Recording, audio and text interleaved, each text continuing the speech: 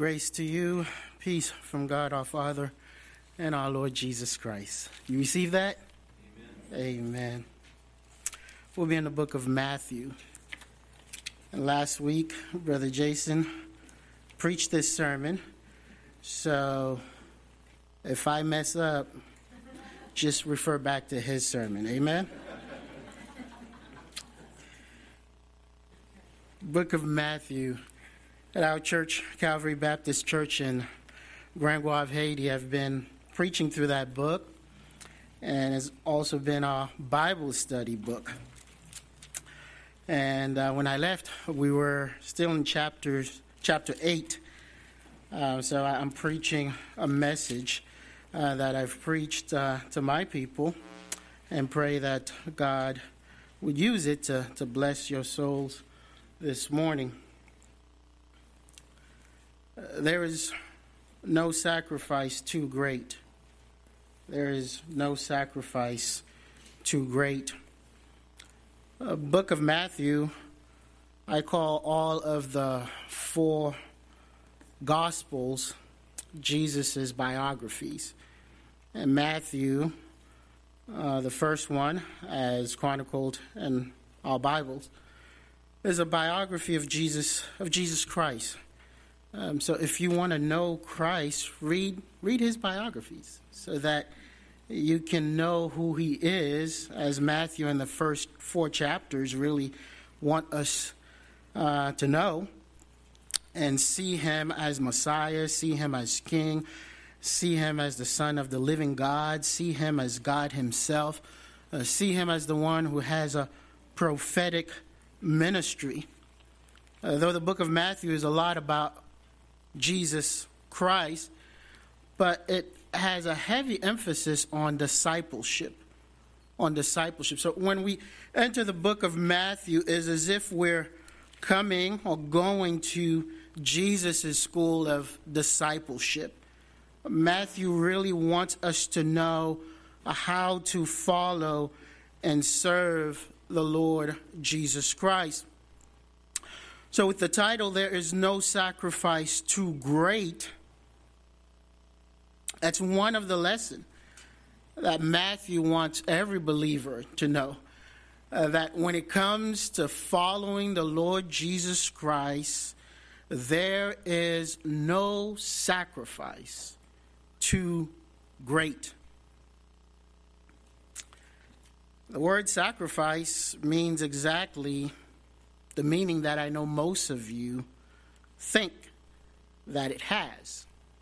Sacrifice is really giving up something for someone that you really love.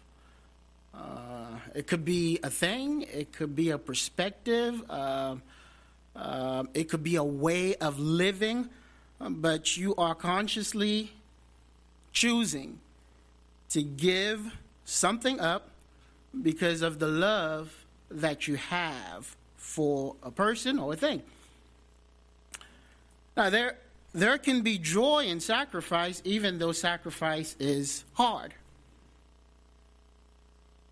In the year 2009, I was engaged to Nicole Johnson.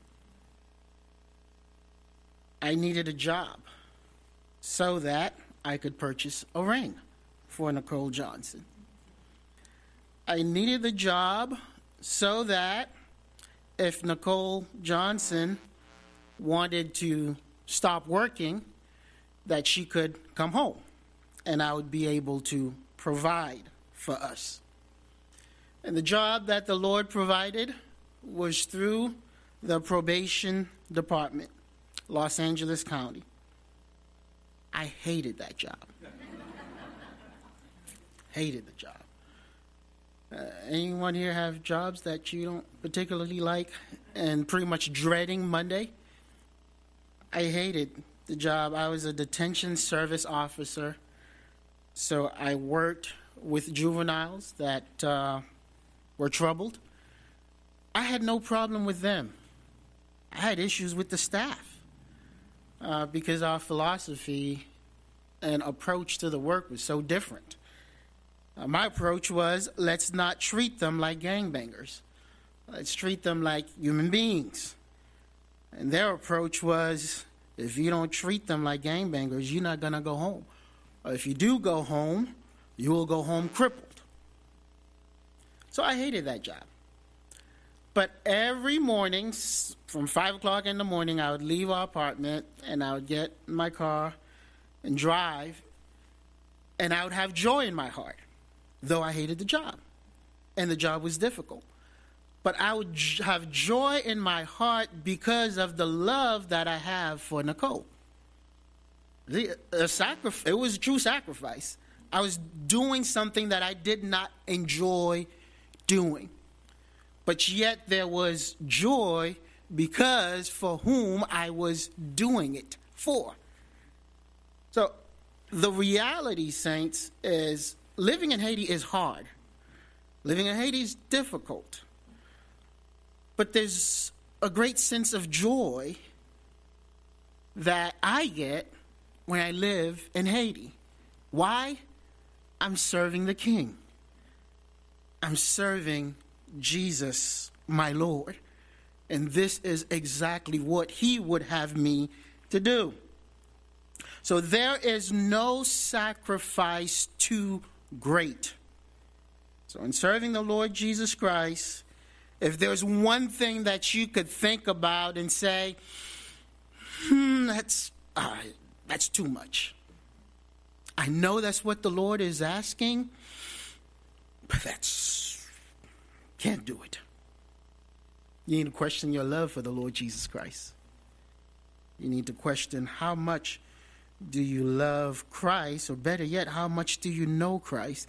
Because to know him is to love him. So let's look at our text. Matthew chapter 8, verses 18 to 22.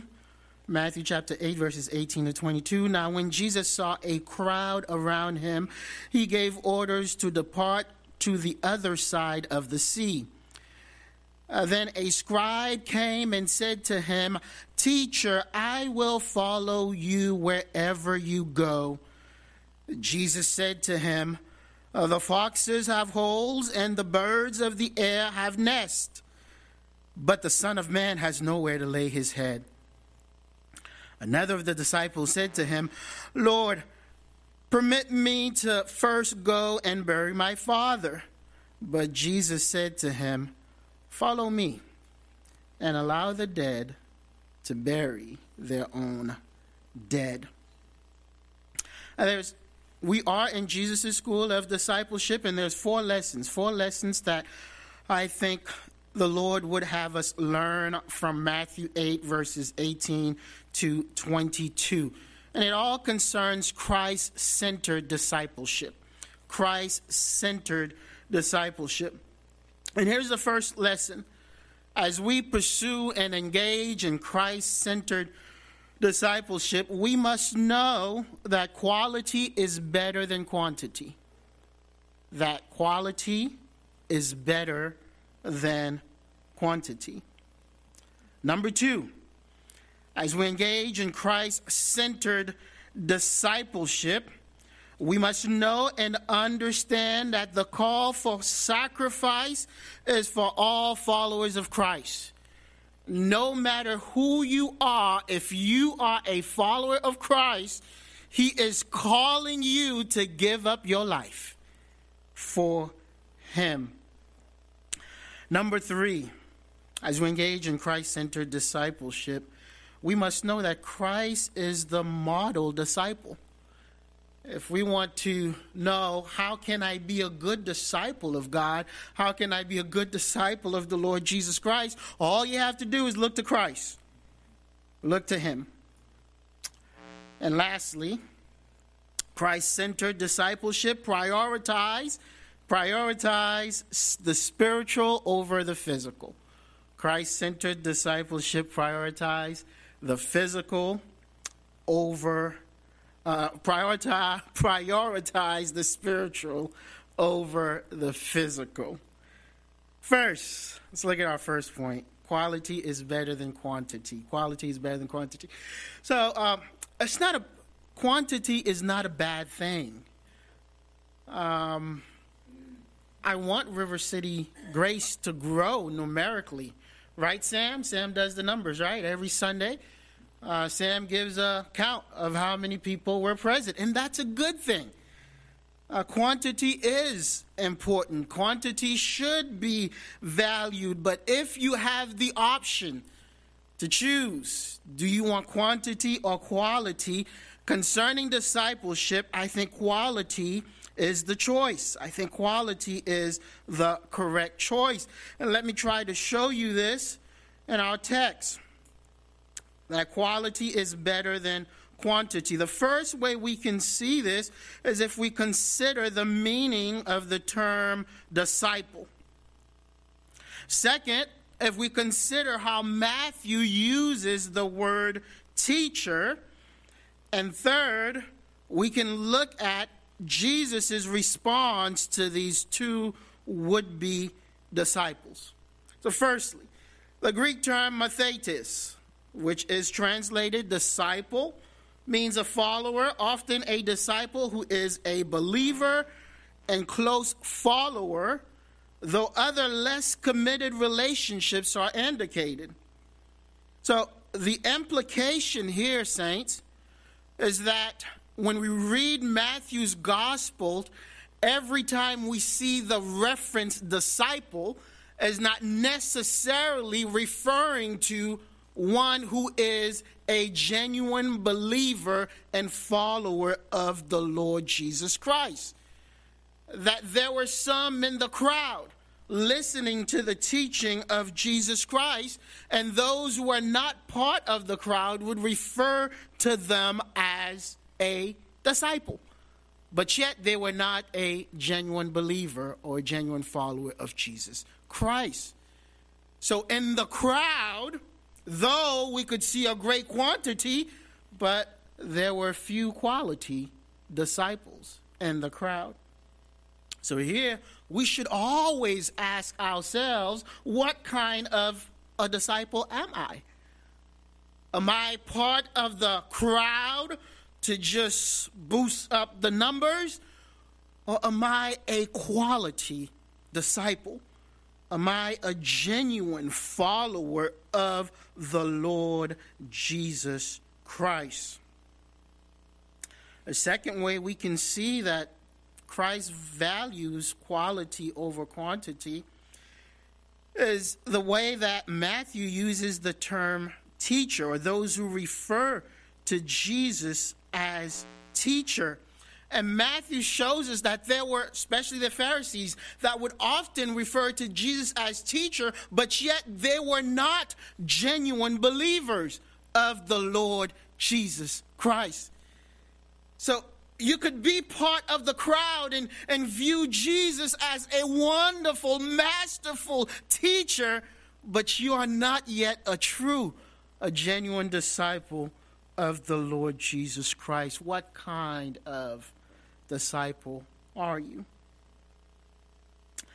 Thirdly, and the clearest way is that we can see that Jesus values quality over quantity is if we consider his response to these two would-be followers of him.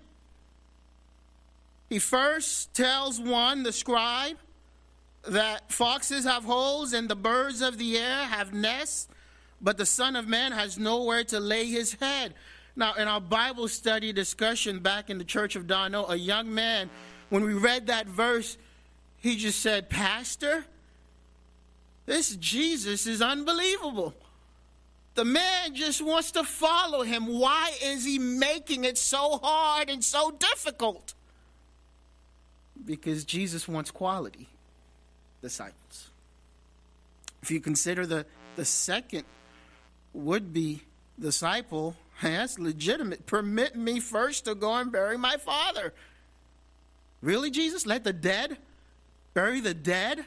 That's your response to this man who wants to follow you? Again, Jesus wants quality. So what kind of a disciple are you? Are you just part of the numbers? Or can you say, no, I'm a quality disciple.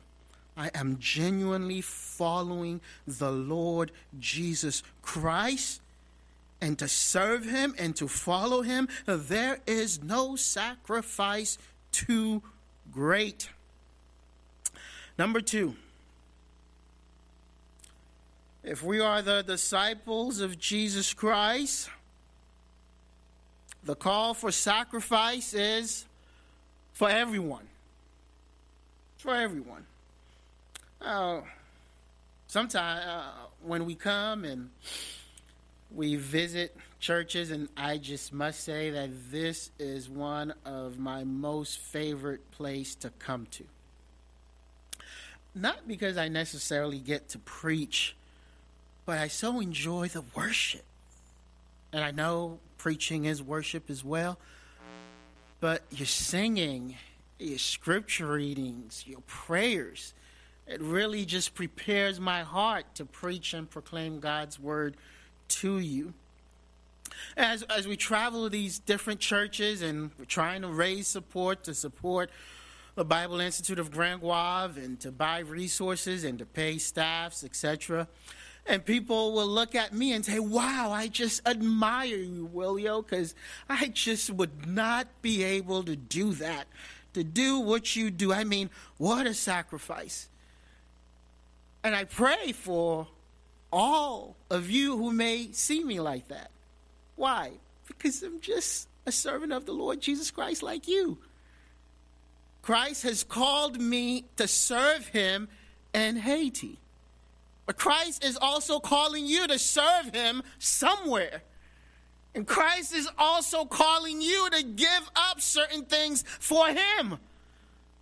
So the call for sacrifices is for all believers, not just full-time missionaries and full-time pastors. Sometimes I dare say that some of you who work 5 days, 6 days a week amongst a group of non-believers, you perhaps have the greatest call to offer up your life as a living sacrifice for Christ, to serve him, to represent him. So how do we see this in our text, that Christ is calling everyone? I just want you to consider Jesus' response to the scribe. The scribe looks at Jesus and he says, "Teacher, I will follow you wherever you go." Jesus said to him, "The foxes have holes and the birds of the air have nests, but the Son of Man has nowhere to lay his head." Now we need to understand who a scribe is. The Greek term, grammateus, it means a learned man in the Torah, a rabbi, an ordained theologian. Sociologically, the rabbis were the direct successors of the prophets. Men who knew the divine will and proclaimed it in instruction, judgment, and preaching. Now, one would think that Jesus would look at this man and he would say, what an opportunity. I have a scribe. I have a trained theologian. I have a Pastor Greg Stover who wants to follow me. I have an able man. I have a noble man. Yes, yippee! But Jesus looks at Pastor Greg Stover and says, foxes have holes, and birds of the air have nests, but the Son of Man has nowhere to lay his head. It's like, Pastor Greg, you look like a man who's used to the finer things of life. You look like a man who is well-dressed. You look like a man who hangs out with the right kind of people. Would you follow me if you don't have a comfortable place to sleep? Would you follow me if you have to give up your prestige, your honor? So Jesus is calling this great man. If you're going to follow me, there are certain things you may have to give up. Are you willing to give them up? So from the angle that this is someone that both me and you would probably say, come join the team. And Jesus is saying, before you join the team, count the cost. Are you ready to give certain things up? And that call to sacrifice is to everyone who would say, Lord, I will follow you. Not just the man who is well educated, but even the man who is poorly educated. Not just the man who has much wealth, but even the man who has very little wealth. Jesus is calling everyone who wants to follow him to make sacrifices. And there should be no sacrifice that is too great. Number 3, Jesus Christ is the model disciple. Jesus Christ is the model disciple. And we can see this with just the title that Jesus uses to refer to himself. He calls himself the Son of Man. The Son of Man. This title, the Son of Man, is all over the book of Ezekiel. So in some way, Jesus could be referring to himself as one like the prophet Ezekiel.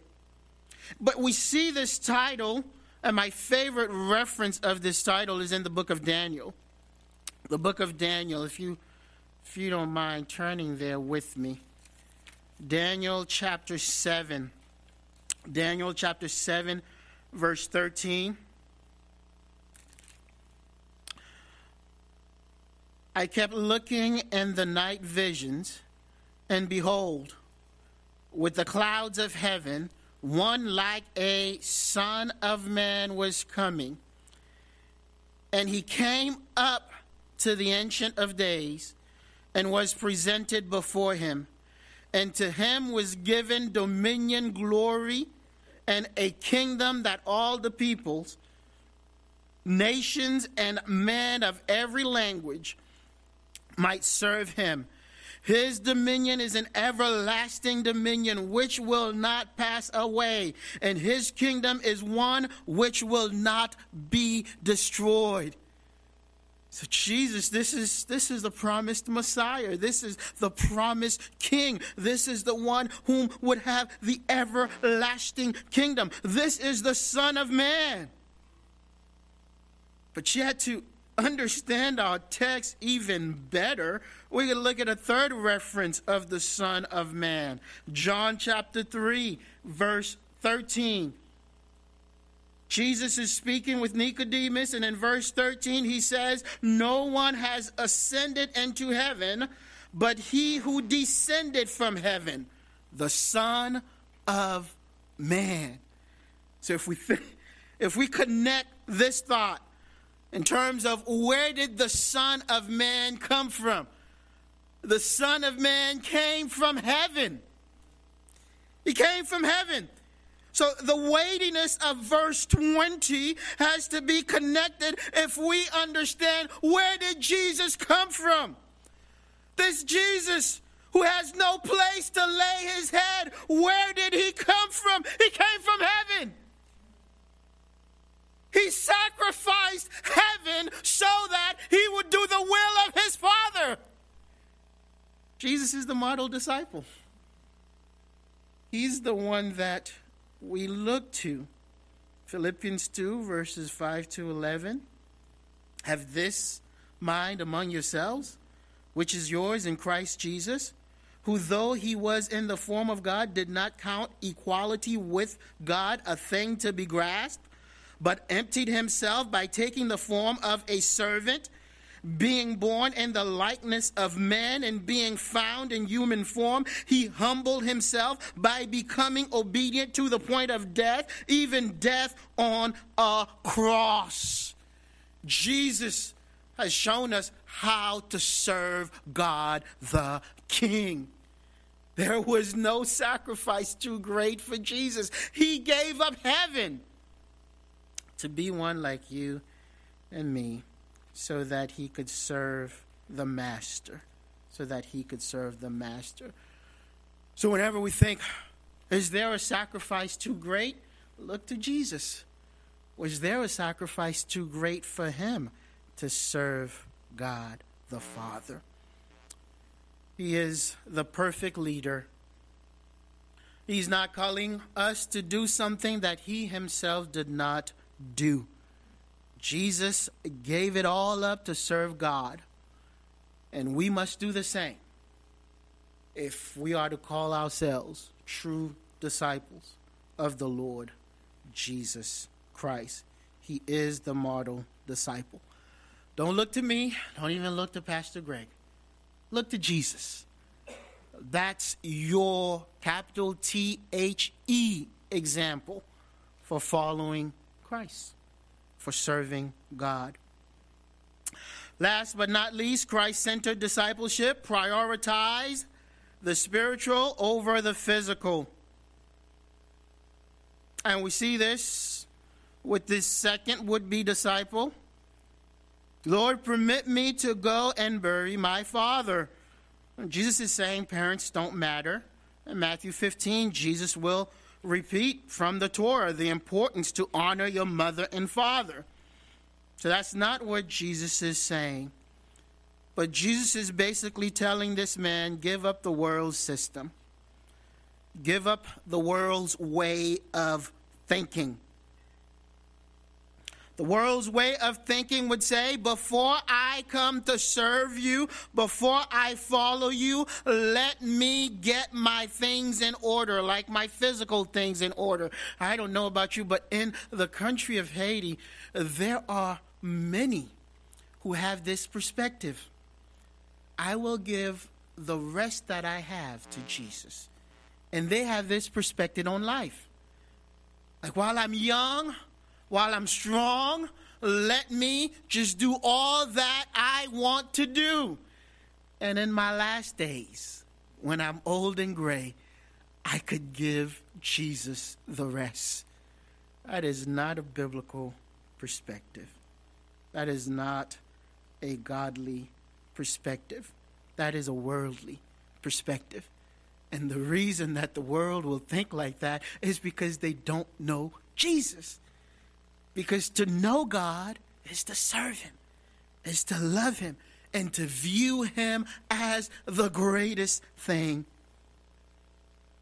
No sacrifice too great. So Jesus is telling this man, focus on your spiritual life. How? He says, let the dead bury the dead. A physical dead cannot bury a physical dead. But a spiritually dead person can bury a physically dead person. You see it? Value the spiritual more than the physical. And there's a long list of application in terms of how would this look if I were to value the spiritual more than the physical. Right off when you get out of bed, what do? Do you pray? Do you think at some point on this day, I need to read God's word so that I can feed myself spiritually?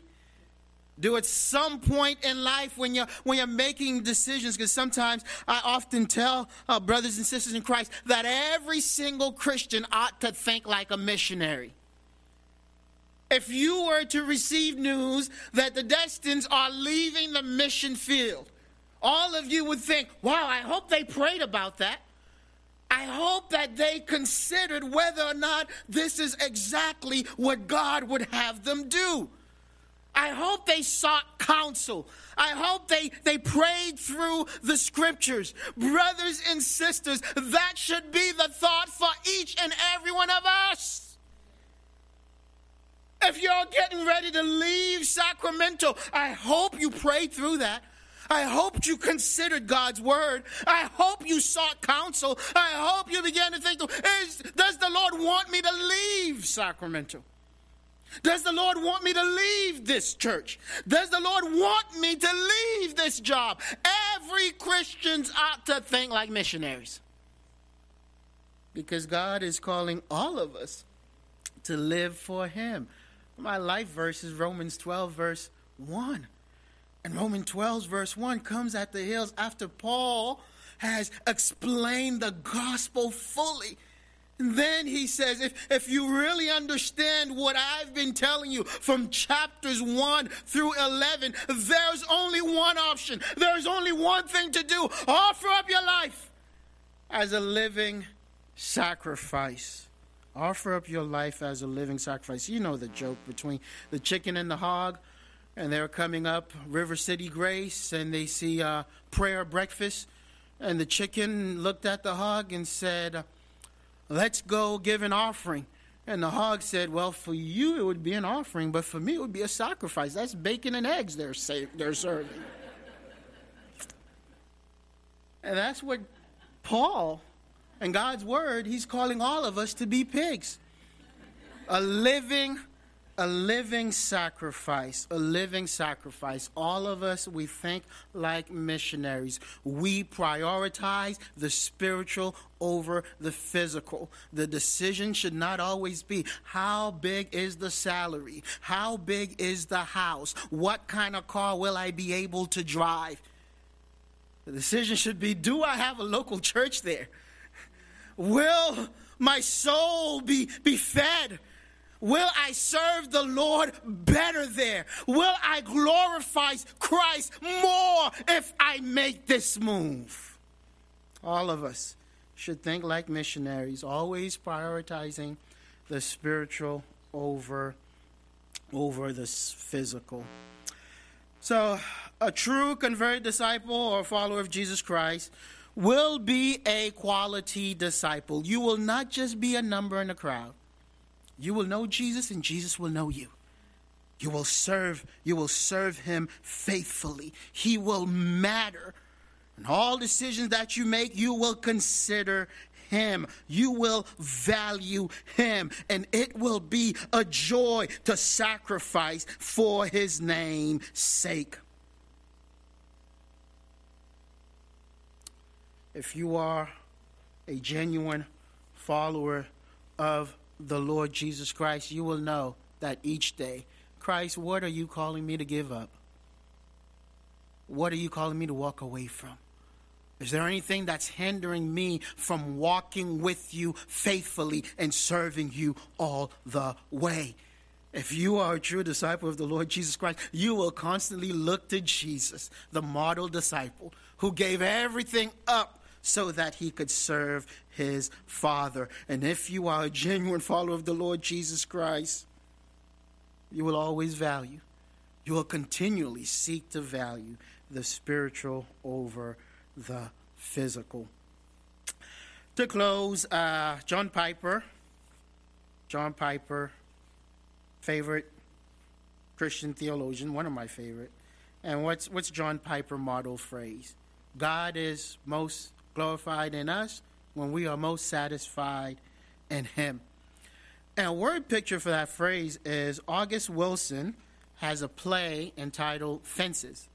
I read that play when I was a junior in high school, which James Earl Jones played the movie, and then I think modern times Denzel Washington played the main character on the movie Fences. And there's a scene between father and son where the son looks at his father and he says, do you love me? And the father looks at him and said, boy, what kind of question is that? Do I love you? Do you have clothes in your back? So he's like, yes. Do you have a place to lay your head? Yes. Like, why do you think I do that for you? And the son's probably thinking, because you love me? And the dad's like, no, boy. It's my duty. I do it because that's what I'm supposed to do. It's my duty as your father. And the boy was sad. Because why? He's saying that his dad does not love him. So here's the point, saints. When we think about serving the Lord Jesus Christ and sacrificing to serve the Lord Jesus Christ, we must never do it out of duty. It must always be motivated by our love for our Master, Lord, Savior, and King, Jesus the Christ. So whatever the sacrifice God may be calling you to make for him, just know the motivation ought to be, wow, I love my Savior so much. This will be hard. This will be difficult. But what a joy to serve the King. What a joy to serve the King. Let's pray. Father, grant us grace to love you more each day. Grant us grace to know you more each day. And grant us grace to serve you because we love and cherish you. In Jesus' name we pray. Amen.